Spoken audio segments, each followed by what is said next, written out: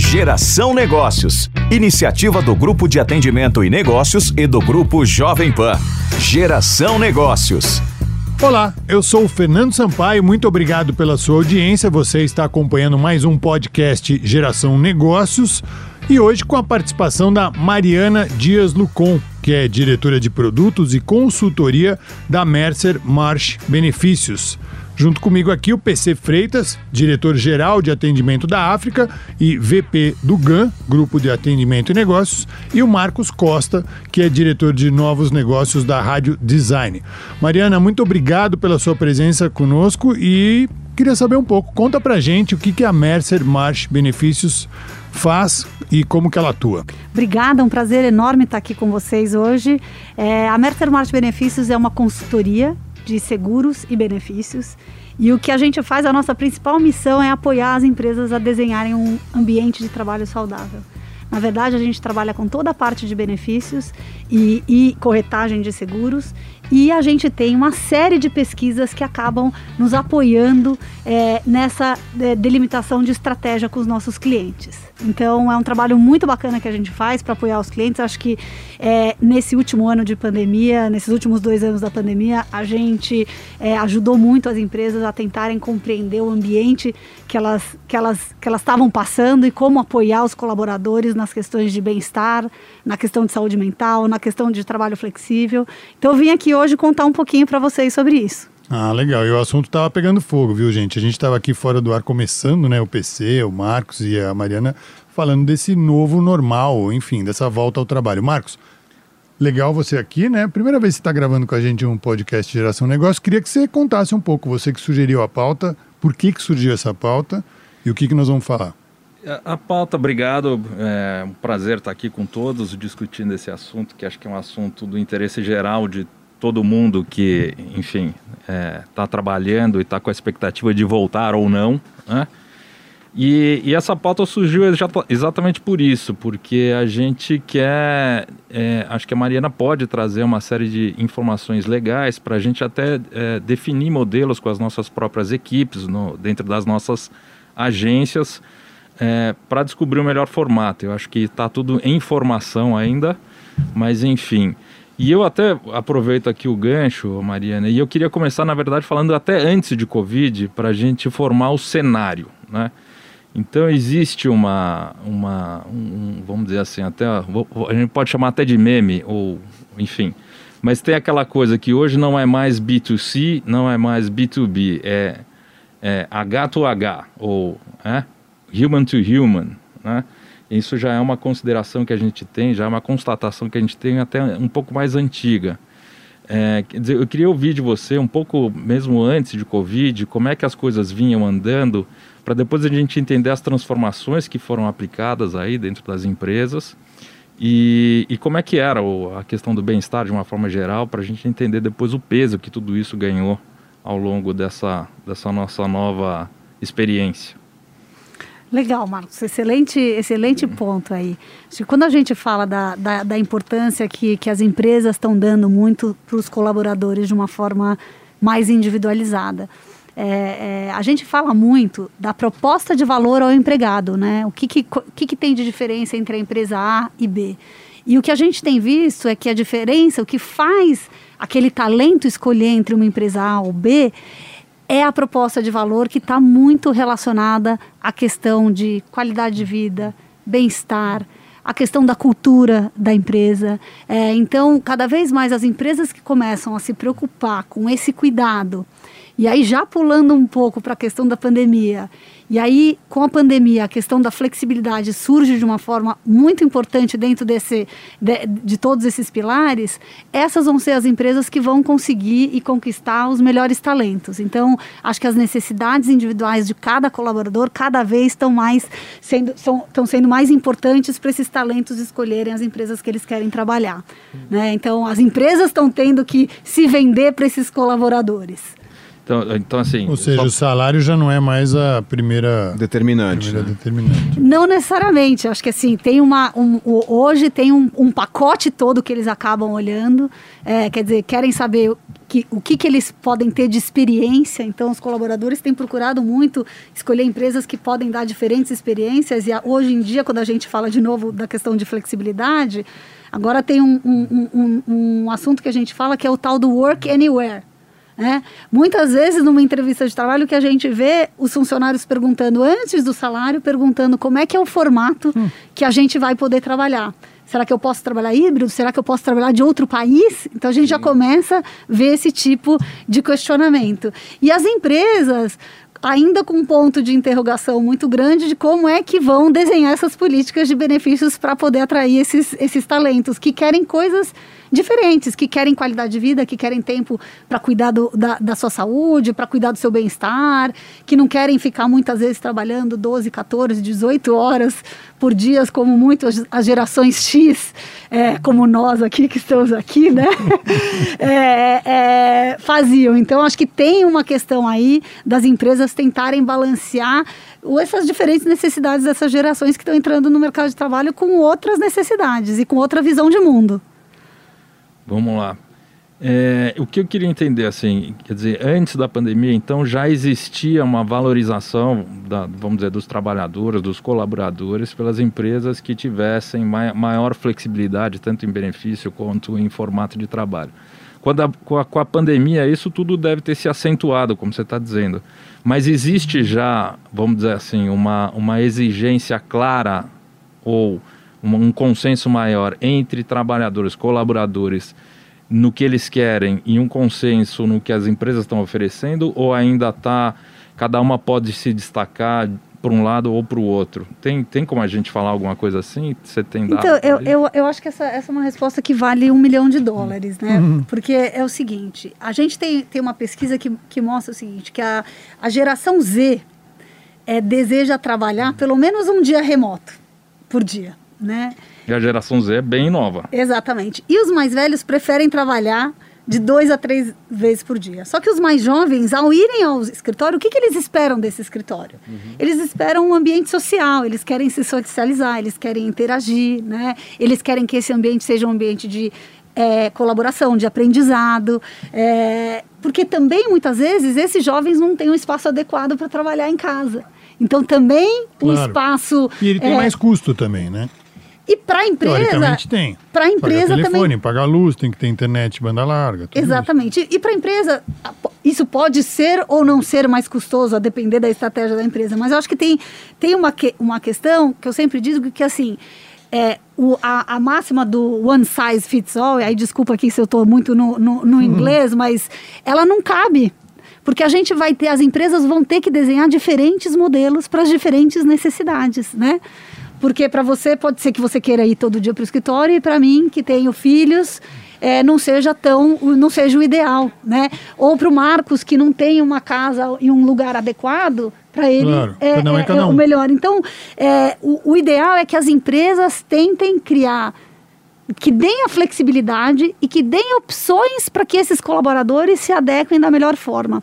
E aí só um ponto que a gente fala também, que é o seguinte: estabelecer uma política de flexibilidade, fazendo com que o colaborador vá 1, 2, 3, quaisquer dias que sejam, e que esse colaborador vai estar no escritório fazendo Zoom, aí é o pior dos mundos, né? Porque outro dia teve uma reportagem que dizia o seguinte: Zoom no escritório é o pior do trabalho híbrido, né? Então, é o pior dos mundos no trabalho híbrido. Você falou uma coisa... Você está trabalhando na Bahia já há quantos anos?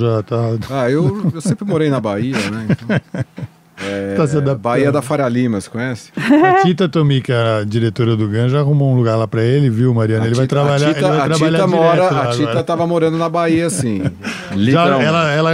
Ela estava no Anywhere Office. Ela estava no Anywhere. Ela estava no Porto Seguro dela, como ela chama. Mas eu queria voltar para uma coisa. Eu acho o seguinte: tem uma questão para mim que está muito evidente, que eu acho que tem uma questão aí também geracional, né? Que tem muito a ver com essas gerações que você comentou, e que aí eu queria ouvir um pouco de você, um pouco o conceito de qualidade, porque a gente fala muito de qualidade de vida, o que as pessoas estão buscando. Eu acho que a pandemia mostrou sim que é possível você conciliar qualidade de vida com o trabalho, né? Pelo menos no começo, tal. Para algumas pessoas isso foi ficando pior, né? Foi piorando, para outras foi melhorando, porque eu acho que tem gente que resolveu de fato Eu conheço um monte de gente que desalugou apartamento, mudou, está longe, não volta mais, entendeu? Então, eu acho que gerou. Eu queria ouvir um pouquinho dessa questão da geração com qualidade de vida. Como é que vocês veem isso? Que para mim está uma coisa muito ligada com a outra, entendeu? Então, eu acho que pode estar, como também pode não estar, porque é muito relativo. Porque qualidade de vida para você pode ser algo completamente diferente que para mim. Então, por exemplo, para a Tita, qualidade de vida é morar na Bahia e trabalhar da Bahia, né? Para mim, talvez qualidade de vida seja poder almoçar com os meus filhos e pegá-los na escola. Certo. E para o Marcos, talvez seja ficar na academia, sei lá, 4 horas por dia. Então, isso também, de novo, acho que muito menos relacionado com a geração e muito mais com a demanda individual. Entendi. E aí, falando um pouco do desafio que as empresas têm, acho que as empresas, quando vão começar, quer dizer, muitas empresas já começando, já estipulando essa volta, né, do trabalho híbrido ou não, acho que tem 3 pontos principais que as empresas precisam pensar, né? Qual é a flexibilidade possível no meu negócio? Porque nem todo negócio, né, é possível. Né? Eu acredito que quando a gente está falando aqui no mundo de mídia, talvez existe uma flexibilidade maior ou não para determinados grupos de pessoas, né? Mas e qual é essa flexibilidade desejável? Então, esse grupo, o que ele deseja, né? E que tipo de flexibilidade é sustentável para o negócio? Né? Então, acho que se a gente for ver muitas empresas ao longo da pandemia reportaram que tiveram uma produtividade muito aumentada, que aumentou-se muito. Acho que é isso que manda, né, Mariana? Porque a gente está falando aqui que a geração escolhe, a geração tal, quer dizer, o empregado está escolhendo a regra do jogo para o empregador. Quando, na realidade, o que vai mandar é assim, conheço alguns escritórios de advocacia onde eles aumentaram o faturamento e não precisam. Então, eles entregaram aquelas plantas dos prédios e estão morando, e até as audiências com os juízes são virtuais. Mas se você não consegue ter produtividade, você está perdendo dinheiro no negócio, aí ele vai ter que contratar alguém que aceite vir para o trabalho. Né? Sem dúvida. E aí, eventualmente, tem aquelas empresas, como a gente conhece por conta de matérias de jornal aí, que simplesmente tomam a decisão. Né? Sim. Que tomam uma decisão, olha, a partir de tal data, quero todo mundo de volta. Vai ser assim ou vai ser assado. Mas aquilo que a Mariana estava falando, né? Que nesse caso, essa empresa vai sofrer para pegar os maiores talentos. Sem dúvida, mas tem também um ponto importante do trabalho remoto para sempre, né? Acho que tem uma questão, ok, num primeiro momento você tem um aumento de produtividade, mas também a gente começa a ver que depois de um longo período de tempo, essa produtividade começa a cair de alguma forma. Trabalho, né? Não é lazer. Exatamente. E aí, eu acho que tem algumas lacunas que são importantes que ficam aí. Que é o seguinte, como é que eu faço para um funcionário novo se adaptar à cultura organizacional dessa empresa? Eu acho que esse é o maior desafio. Se ele nunca teve na empresa. Ele nunca teve na empresa. Integração de time. Né? Como é que eu faço para ter integração de time? Como é que eu faço para a gente fazer gestão? Então, tinha muita gente que não... Agora é gestão pura por performance, né? Porque não tem o cafezinho, o tapinha nas costas e tudo mais. A cultura está em baixa, a gestão está em alta. Mais ou menos por aí. É isso? Eu acho que... Não sei se é isso, mas eu acho que a questão da cultura organizacional, isso é muito importante. Porque está em baixa. Está em baixa não porque a gente quer, mas pelo remoto. Difícil, mais difícil de você... a cultura, né? E de você disseminar, de você fazer essa manutenção dessa cultura. Então, eu acho que isso é muito, muito importante. Eu mesma, eu fiz agora, esse ano, eu contratei um time novo de 11 pessoas. Essas pessoas a gente nunca tinha se visto, nem na contratação. Então, eu contratei 11 pessoas. Pela telinha. Pela telinha. É um time que em 6 meses... Quase que 11 avatares. Quase 11 avatares. E a gente, eu tinha um projeto para entregar... e em 5 meses a gente conseguiu entregar, mas o que a gente vê nesse grupo, eu tenho pessoas super jovens e pessoas mais velhas e que todas têm o mesmo sentimento. Eu queria tanto estar na empresa, eu queria tanto entender mais dessa cultura dessa empresa. Então, assim... E as pessoas se flexibilizaram, na verdade. Exatamente. Então, eu acho que é uma necessidade que as pessoas invariavelmente vão ter. E aí, eu acho que esse é o desafio que as empresas vão ter, de falar, bom, aqui a gente faz assim, né? Aqui a gente vai gosta ter que assumir, né? Aqui esses são os nossos valores. Então, assim, passar isso por Zoom é mais complexo. Bem mais. Né? Mais complexo. Enfim, então acho que esse é o grande desafio das empresas. Então, acho que não tem receita de bolo pronta.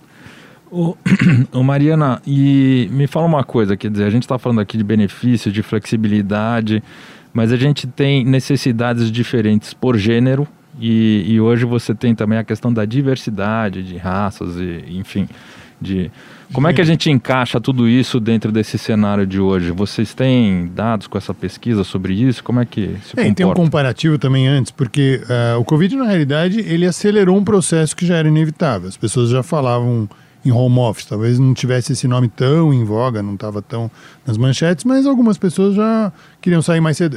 A gente sabe que existem empresas que têm a sexta livre, que já não trabalham há muito tempo na sexta-feira. Então já era um começo, né? E em relação à diversidade, essa pandemia trouxe mudanças também? Então, na verdade, o que eu acho que a pandemia trouxe foi... Eu não sei se foi para a questão de diversidade e inclusão, não acho que foi a pandemia. Eu acho que foi o momento que a gente está vivendo da preocupação das empresas com questão de governança, Sim. impacto social e tudo mais, né? Sim. O que a gente vê surgir no mundo de benefícios é um teminha que a gente chama de benefícios inclusivos. Assim, como é que eu desenho benefícios que que atendem à necessidade, de novo, daquele indivíduo de diversidade e inclusão, né? Então, aqui, a gente pode citar algumas coisas, e aí eu já vou fazer um gancho para a questão de saúde mental, né?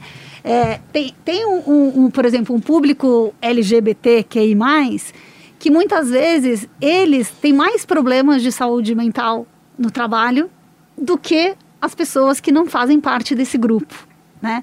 E eu, como empresa, quando eu desenho um programa de saúde mental para atender essas necessidades todas, né, que a gente sabe que os problemas de saúde mental é a doença do século, né, e acho que com a pandemia isso só se alastrou um pouco mais. Como é que eu faço para conectar esse tema de diversidade a essas questões de saúde mental, né? Porque não adianta nada eu ter um programa e não falar que essas pessoas, muitas vezes, esse grupo, se sentem menos valorizados, sofrem bullying, tem preconceito. Então, tem que ser feito um trabalho com as lideranças, com os gestores, para que isso não exista, né? Então, esse é algo do tipo. Depois quando a gente fala de diversidade e inclusão, as mulheres que muitas vezes acabam deixando a maternidade mais para frente, e quando deixa essa maternidade lá para frente, não conseguem engravidar. Então, assim, como é que as empresas têm apoiado? Isso é algo muito bacana que vem aí de uma cultura mais americana, dessas empresas americanas, que têm oferecido, como parte da sua política de benefícios, a parte de fertilização. Então, apoiam a colaboradora na parte de fertilização, na parte do tratamento, eventualmente na parte de adoção, né? Nos Estados Unidos, a gente vê as questões de barriga de aluguel. Já tem casos assim aqui no Brasil?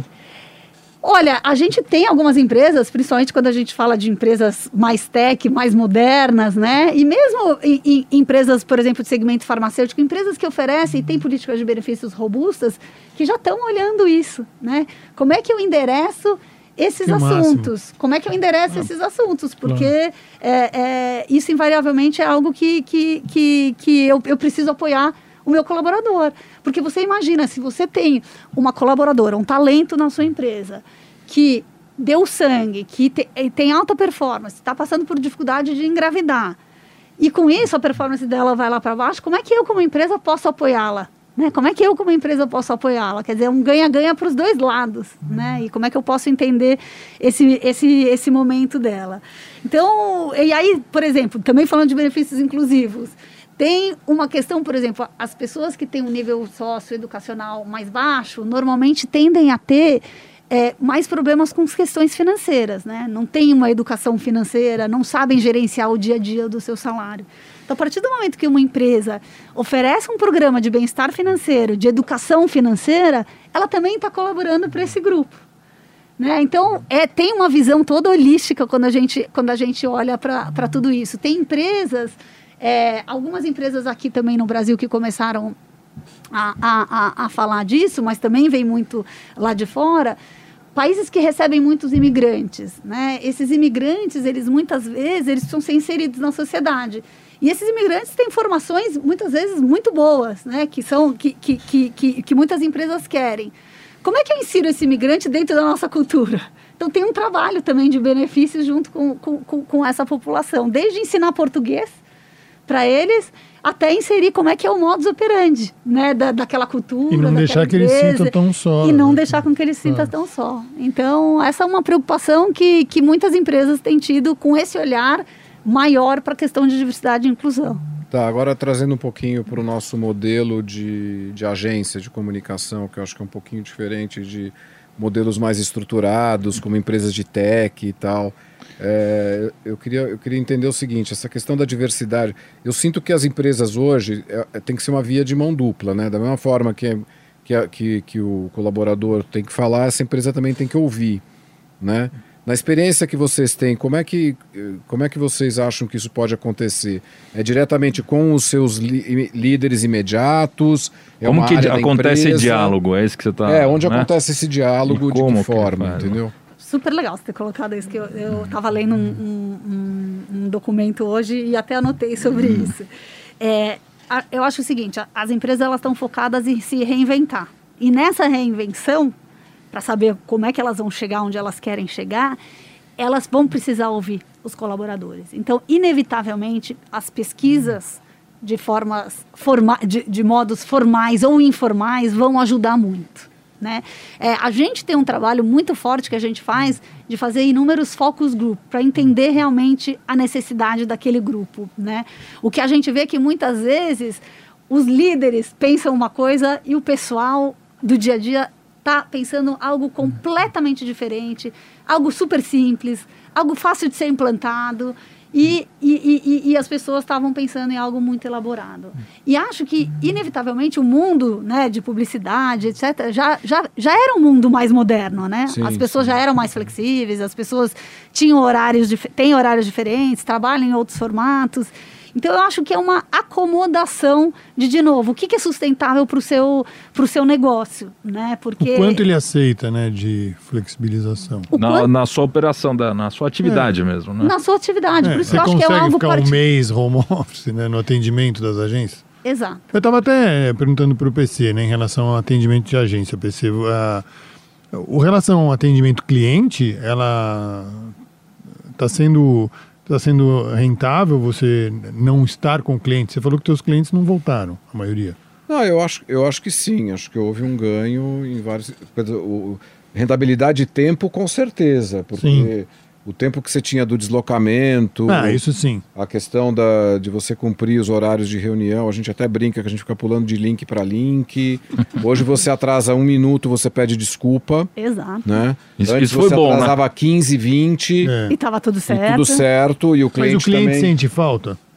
Do olho no olho? Eu acho que sim. Eu acho que eu pessoalmente sinto muito. Eu acho que tem momentos ali do nosso trabalho... Olhar, né? Que precisa muito do olho no olho, principalmente na hora da venda, na hora que você vai apresentar um projeto, uma estratégia. Na hora de fechar as coisas. Na hora de fechar, na hora de você... O trabalho da gente também passa pelo processo de aquele último refino. De passar a segurança, de... Sabe? E de dar o show, né? De dar porque o show. Eu acho que na hora da venda, hoje a gente dá show por Keynote e WhatsApp que você manda os materiaizinhos para ele ver. Cada um vê, a gente... Agora todo mundo vai fechar o microfone, vai ouvir, aí volta para alinhar. Então a gente perdeu, né? Eu brincava que sempre uma apresentação para uma agência é que nem uma missa, né? Você precisa... Tem um ritual, tem uma cadência, entendeu? Tem uma dinâmica, né? Tem uma dinâmica e tal. E eu acho que isso meio que foi se perdendo. E tem aquela frustração quando você passa para o cliente todo o projeto e ele nem baixa, né? Aí você fala... ele não baixa, agradou ele vê. Muito, aí né? Hoje você tem diferentes conexões, você tem... pessoas que têm mais facilidade. Tem uns que abrem um documento, outros que não abrem o documento. Não abrem, isso é uma coisa também, né, Mari, assim, de você estar em casa, se você não tem uma banda larga, como é que o cara não baixa o e-transfer, ou não baixa o outro sistema, ou não consegue abrir um Keynote, ou não abre um PowerPoint, quer dizer, tem que ter um investimento das agências. Aí entra num ponto que a gente pode chegar, que é contrato de trabalho também, um pouco, né, de certa forma. Porque assim, a pessoa tem que ter um super computador, uma bela banda larga. Como é que vocês estão vendo essa questão de contrato? Então, se me permitir, eu vou falar de 2 pontos aqui que eu achei legal. Então, eu acho que para alguns segmentos não é sustentável, porque você perde o brilho daquele negócio, né? Então, no pitch da venda da agência de publicidade, a emoção lá do momento é tudo da venda. E muitas vezes essa emoção você não consegue passar pelo Zoom. A maneira como você coloca a coisa que aquelas pessoas que estão presentes, elas entendem e falam, eu estou seguro com isso. Eu vou até compartilhar uma experiência pessoal minha. Eu, muitas vezes, faço apresentações para públicos, essas pesquisas que a gente faz, para públicos, 400, 500 pessoas num auditório. Eu gosto, eu tenho facilidade de falar em público. Eu bloqueei no Zoom. Eu não consigo falar, eu não consigo passar aquela emoção que eu tinha, os gestos que eu fazia. Então, assim, eu sei que eu não sou boa no Zoom. Eu não passo a emoção toda que eu passo quando eu tô num auditório fazendo presencialmente. E você nem sabe se a pessoa está te ouvindo, né? Não, e tem outra coisa. Um avatar ali. Eu não estou vendo os olhares das pessoas, isso que eu ia falar. Reações, alguém rindo, alguém balançando a cabeça. Se perde a interação, então, se perde Você sabe o que você vai falar e às vezes você sabe que tipo de reação é boa ou ruim e aí você já vai navegando no seu próprio discurso. Primeiro, vou falar mais de vídeo. Quando você está apresentando, você não está vendo ninguém. Então, é você por trás de uma tela. Exato. Agora, quando você não está, a pessoa fecha a câmera e pode estar falando e você não entende. Você não sabe se ela está com a cara de... com a mão no rosto. Se ela está odiando, se ela não está prestando atenção porque está trocando a fralda do filho. Se ela está mexendo no cachorro. Exato. Eu acho que está claro aqui, pelo menos, qual é o tipo de formato que a gente aqui, pelo menos, prefere, né? Mas... Eu estou em vendas. Eu entendo que a gente vai evoluir, de fato, para o híbrido. Eu acho que esses pitches finais... Estou falando do ponto de vista de negócio de publicidade. Eu acho que, de fato, o híbrido é o que vai prevalecer. Tem aquela coisa antiga, né? Eu me lembrei de um fato aqui, eu sou mais antigo aqui na roda, então eu me lembro do Supertramp. Na época fazia muito sucesso, eu morava na Califórnia, e a gente falou assim, vamos levar o Supertramp e trocar no Brasil. A gente achou a produtora, chegamos até a pessoa, e ele chegou e falou, aonde? No estádio do Maracanã. Me manda quantos ingressos vão ser vendidos, quanto custa, né? E ele falou assim, eu quero uma pessoa na escada do avião, comigo, o tempo inteiro, comigo, até a hora que eu for embora. Essa é uma coisa presencial. A confiança que ele tem é que você esteja com ele. Né? Então isso faz um pouco da parte do seu cliente, da agência, do atendimento, que ele quer você lá do lado. Não só passando o PowerPoint, né? De novo, acho que passa pela questão da sustentabilidade do negócio. O seu cliente quer isso, você vai ter que fazer. Então, vai ter que fazer, né? Agora, voltando lá naquele ponto que você perguntou, mas como é que é o contrato de trabalho? Como é que é o investimento? Um supercomputador, super banda larga, super... Então, o que a gente viu na nossa pesquisa, né? Cadeira, né? Exato. 80% das empresas criaram alguma política de benefício para home office. Então, o que elas fizeram? Ou elas deram dinheiro para a pessoa comprar apoio do teclado, do laptop, aquele apoio do laptop, a cadeira, um monitor... pagar a banda larga, o fone. Então as empresas criaram essa política. Olha, eu vou te reembolsar X reais por mês pela sua banda larga. Ou você pode vir buscar a sua cadeira no escritório, muitas fizeram isso. Ou você pode comprar, a gente fez parcerias com grandes lojas, redes de loja, para você ir lá comprar a cadeira mais adequada. Então isso também é algo que veio para ficar. Porque assim, se você estabelece que você vai ter uma política de home office, você tem que minimamente garantir que ele tenha recursos adequados para performar, para fazer aquele trabalho, né? A gente conhece histórias de pessoas que trabalham, que moram num cômodo com 8 pessoas. Como é que eu vou garantir, né? Estavam fazendo o trabalho, às vezes, num banquinho, né? Então, assim, essas pessoas querem voltar. Então, o home office para essas pessoas não funcionam, né? Sim. Tem gato, cachorro, papagaio, tia, mãe, avó, todo mundo trabalhando no mesmo lugar. Não dá, né? Então, esse é um investimento. Então, ao mesmo tempo que as empresas deixaram de gastar, né? A gente fala, deixaram de gastar do carpete, da luz, do escritório. Esse foi um reinvestimento. Elas tiveram que reinvestir nesse tipo de benefício. Entendi. Né? E é uma coisa assim, né? Quando você faz o atendimento e vai presencialmente, você se arruma, né? Faz a maquiagem e tal. Quando você está fazendo um Zoom e falha, e cai, e o cachorro late, é difícil você dar uma desculpa pro cliente. Olha, desculpa, mas está tendo uma obra aqui do lado, né? Que desodorante teve uma queda grande. Eu vi isso também. Perfume também deve ter. Né? Porque assim, as pessoas ficam em casa, então assim, teoricamente... Perfume não precisa. Né? Desodorante foi um segmento foi um item que atingido, perdeu penetração. Ao mesmo tempo que foi um item que que perdeu, se a gente for ver, os consultórios dos dermatologistas estão lotados, né? Porque a mulherada ficou se vendo no Zoom e encontrou todos os defeitos do mundo. Então, você pode ver. É a oportunidade para as maquiagens, né? Exatamente. Os filtros, mas aí tem dentro dos filtros. Graças ao filtro do Zoom, né? A gente agradece. Mas e como é que... Fala um pouquinho de contrato de trabalho. Isso que eu queria ouvir um pouco evolui? Também. Como é que muda, né? Como é que muda isso? Mudou? Teve... Então, aqui eu não sei se eu vou conseguir dar a melhor resposta para vocês. Eu acho que, primeiro, a legislação trabalhista criou aí uma série de possibilidades. E, de novo, eu acho que as empresas, o que elas estão fazendo, elas estão avaliando o que é sustentável e o que é factível de fazer perante ao seu negócio, né? Então, olha, eu vou fazer trabalho temporário, trabalho parcial, eu vou fazer trabalho por horas. Então, cada empresa tem feito um pouquinho de tudo. Tá. Mas, por enquanto, pelo menos no nosso negócio, o que a gente tem visto é que a maioria das empresas continuam no regime CLT do trabalho full-time. Então, porém remoto. Então, acho que são coisas diferentes. Porém, remoto ou híbrido, né? Sim. O CLT ainda prevalece. Sim. Agora, no mundo de mídias, eu não vou saber dizer para vocês. Mas, enfim, eu acho que uma coisa não interfere na outra. Porque eu acho que o formato de trabalho é diferente do contrato. Eu acho que a pergunta do PC também, eu acho que passa pelo seguinte, quer dizer, se eu entendi também o PC, quer dizer, dependendo da ligação, do contrato que eu tenho com aquela pessoa, ela quer ser mais flexível, ela quer ter menos, né, não compromisso, ela vai ser responsável, vai entregar tudo e etc.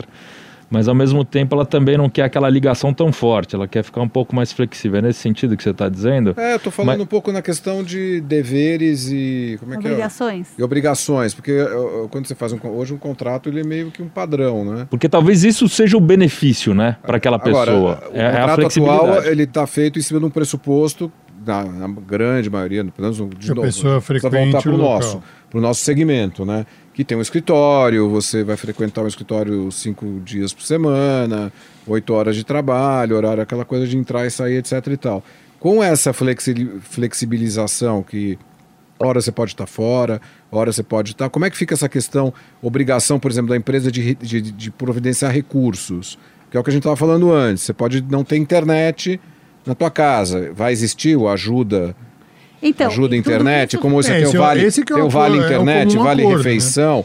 Deve migrar para esse tipo de coisa? Não, então esse que é o acordo. Eu acho que é o seguinte, quando a gente fala eu não acho que tem a ver com o novo contrato de trabalho. Porque quando a gente fala do contrato de trabalho, eu estou falando, olha, ele é um freelancer ou ele é um CLT. Não, é o novo modelo. É o novo modelo.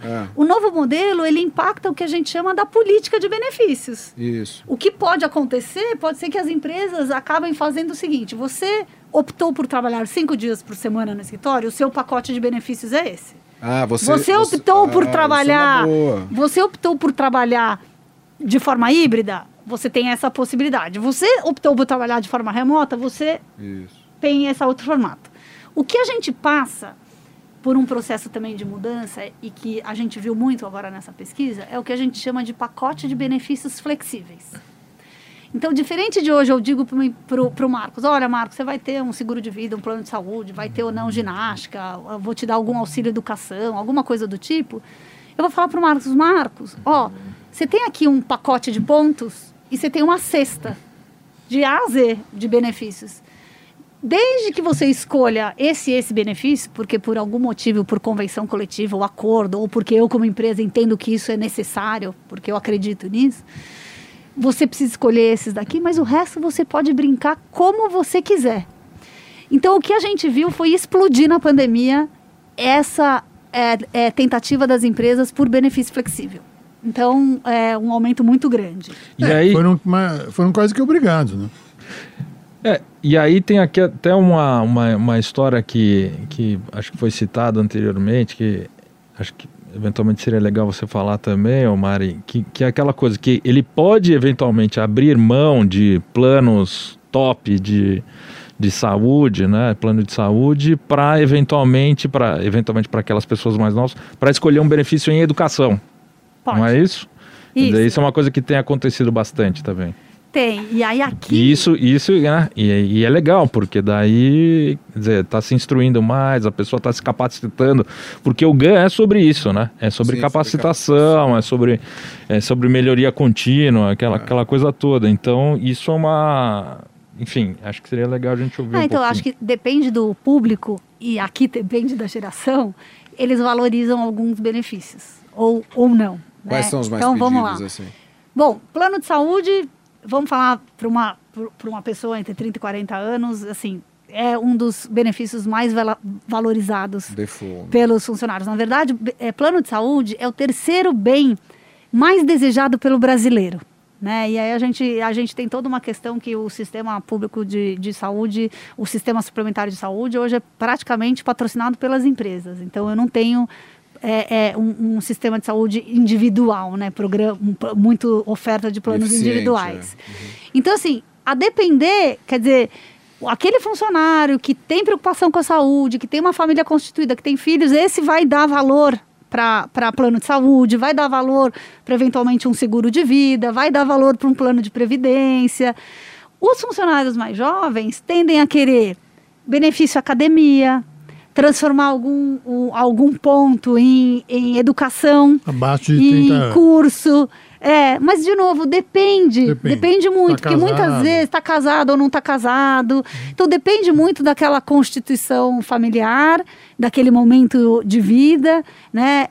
Tem gente que quer botar mais dinheiro no VR, porque gosta muito de sair para almoçar, quer sair para almoçar em restaurante bacana, então quer colocar esse dinheiro mais lá. Então, depende. Cada funcionário, cada colaborador vê isso de uma forma... O VR, por exemplo, ele existia para subsidiar justamente o almoço fora de casa, né? Agora, com todo mundo em casa... Ele vira VA. O VR, ele vira vale alimentação para você poder comprar no supermercado. Independente. Ele vira VA. Então, hoje... Isso já está acontecendo. Isso foi o que mais aconteceu na pandemia. Então, as próprias empresas que eram fornecedoras desses cartões, eles falaram, não, o meu VR você pode usar no supermercado e pronto. Aí viabilizou. Porque, no fim, o funcionário precisa comer, né? Se ele vai cozinhar... Ele vai ter que preparar. Ou se ele vai pedir no Rappi, senão vai custar mais caro. Eats, ele vai pedir. Né? Então, acho que também tem isso. Então, acho que o VR, muitas vezes, ou o VA, depois do plano de saúde, ou praticamente como plano de saúde, são uma das maiores despesas das empresas. Você falou que saúde é terceiro. Terceiro bem mais desejado. E o primeiro e o segundo? Casa própria. Primeiro? Primeiro casa própria. Deve ser carro depois. Acho que automóvel, Então, de ganhar um carro. Oi? De ganhar um carro. De ter um carro, De né? ter um carro. Aí o brasileiro. tá falando de posse. Tá falando de posse. Não, sim, mas aí qual o benefício uma casa, que a empresa pode dar? O sonho do brasileiro, de uma forma geral. Não, mas isso é de uma forma geral. O brasileiro... Isso é desejo, né? Isso é o desejo do brasileiro. Aí é como as empresas não entram... como benefício de empresa. Não como benefício. Quais são os principais benefícios de empresa? O VR, então, saúde? Hoje, plano de saúde, seguro de vida, plano odontológico, plano de previdência... algum plano de benefício de academia, o VR, o VA, né, o Vale Refeição, o Vale Alimentação, o Vale Combustível. Hoje então tem mais. Dá para trocar quase. Muitas empresas, a depender do nível, oferecem o carro como um benefício, principalmente para níveis executivos. Tem empresas que dão auxílio creche, então até seu filho ter 6 anos de idade, eles subsidiam alguma parte. Depois, auxílios financeiros que podem ser para a escola, pós-graduação, a escola de línguas. Aqui eu posso... Tem um alfabeto inteiro de benefícios. Tem empresas que realmente oferecem uma gama gigantesca de benefícios para os colaboradores. Mas acho que fica esse aí, né, o PC. Quer dizer, se as empresas estão dispostas a ouvir o que os executivos querem, essa é a hora também de quem está a fim de que se capacitar, né? Pedir para conversar. Com certeza. E em cima de pesquisa, né? Porque o que a gente ouviu aqui o tempo inteiro é que depende de cada pessoa. O que é qualidade de vida para um não é para outro, né? Exato. Então é sentar todo mundo junto, né? Os funcionários, a empresa, e de repente fazer as descobertas, né? E o que a gente vê é que as empresas acho que estão muito mais abertas. É um momento que elas estão mais abertas para esse tipo de approach. Porque antes, há uns 4, 5 anos, quando a gente falava de pesquisa, de tentar entender quais eram os desejos, se para os funcionários faziam sentido, elas, não, porque senão eu vou ter um compromisso aqui de mudar. Então, acho que se essa pesquisa é uma pesquisa genuína, de intenção, de como as empresas podem seguir e pedindo para esse colaborador, né, ajudar essa empresa a construir, a se reinventar, acho que é um ganha-ganha para todo mundo. Muito bom. Maravilha. A gente ouviu aqui a Mariana Dias Lucon. Queria agradecer a tua presença, ela que é diretora de produtos e consultoria da Mercer March Benefícios. Muito legal o papo, um papo muito atual, né? Com a gente aqui o PC também, Freitas, diretor-geral de atendimento da África e VP do GAN, e o Marcos Costa, diretor de novos negócios da Rádio Design. Mariana, obrigado. Obrigada a você. Obrigado, gente. Mariana. Foi muito legal. Valeu, um aprendizado aqui. Agora amanhã a gente chega na agência, já vamos reivindicar algumas coisas. É isso aí. Mas vai na agência ou vai remoto? Não, pode ser remoto também. O PC não vai deixar. Reivindicação o PC pode ser não remoto. vai deixar a casa em Nova York para vir trabalhar. Lógico, né? Eu vou passar da Bahia primeiro. Isso. Maravilha. Obrigado, gente. Obrigado a todos. Valeu. É isso aí. Eu sou o Fernando Sampaio e você ouviu mais um Geração Negócios. Você acompanhou o Geração Negócios, iniciativa do Grupo de Atendimento e Negócios e do Grupo Jovem Pan. Geração Negócios.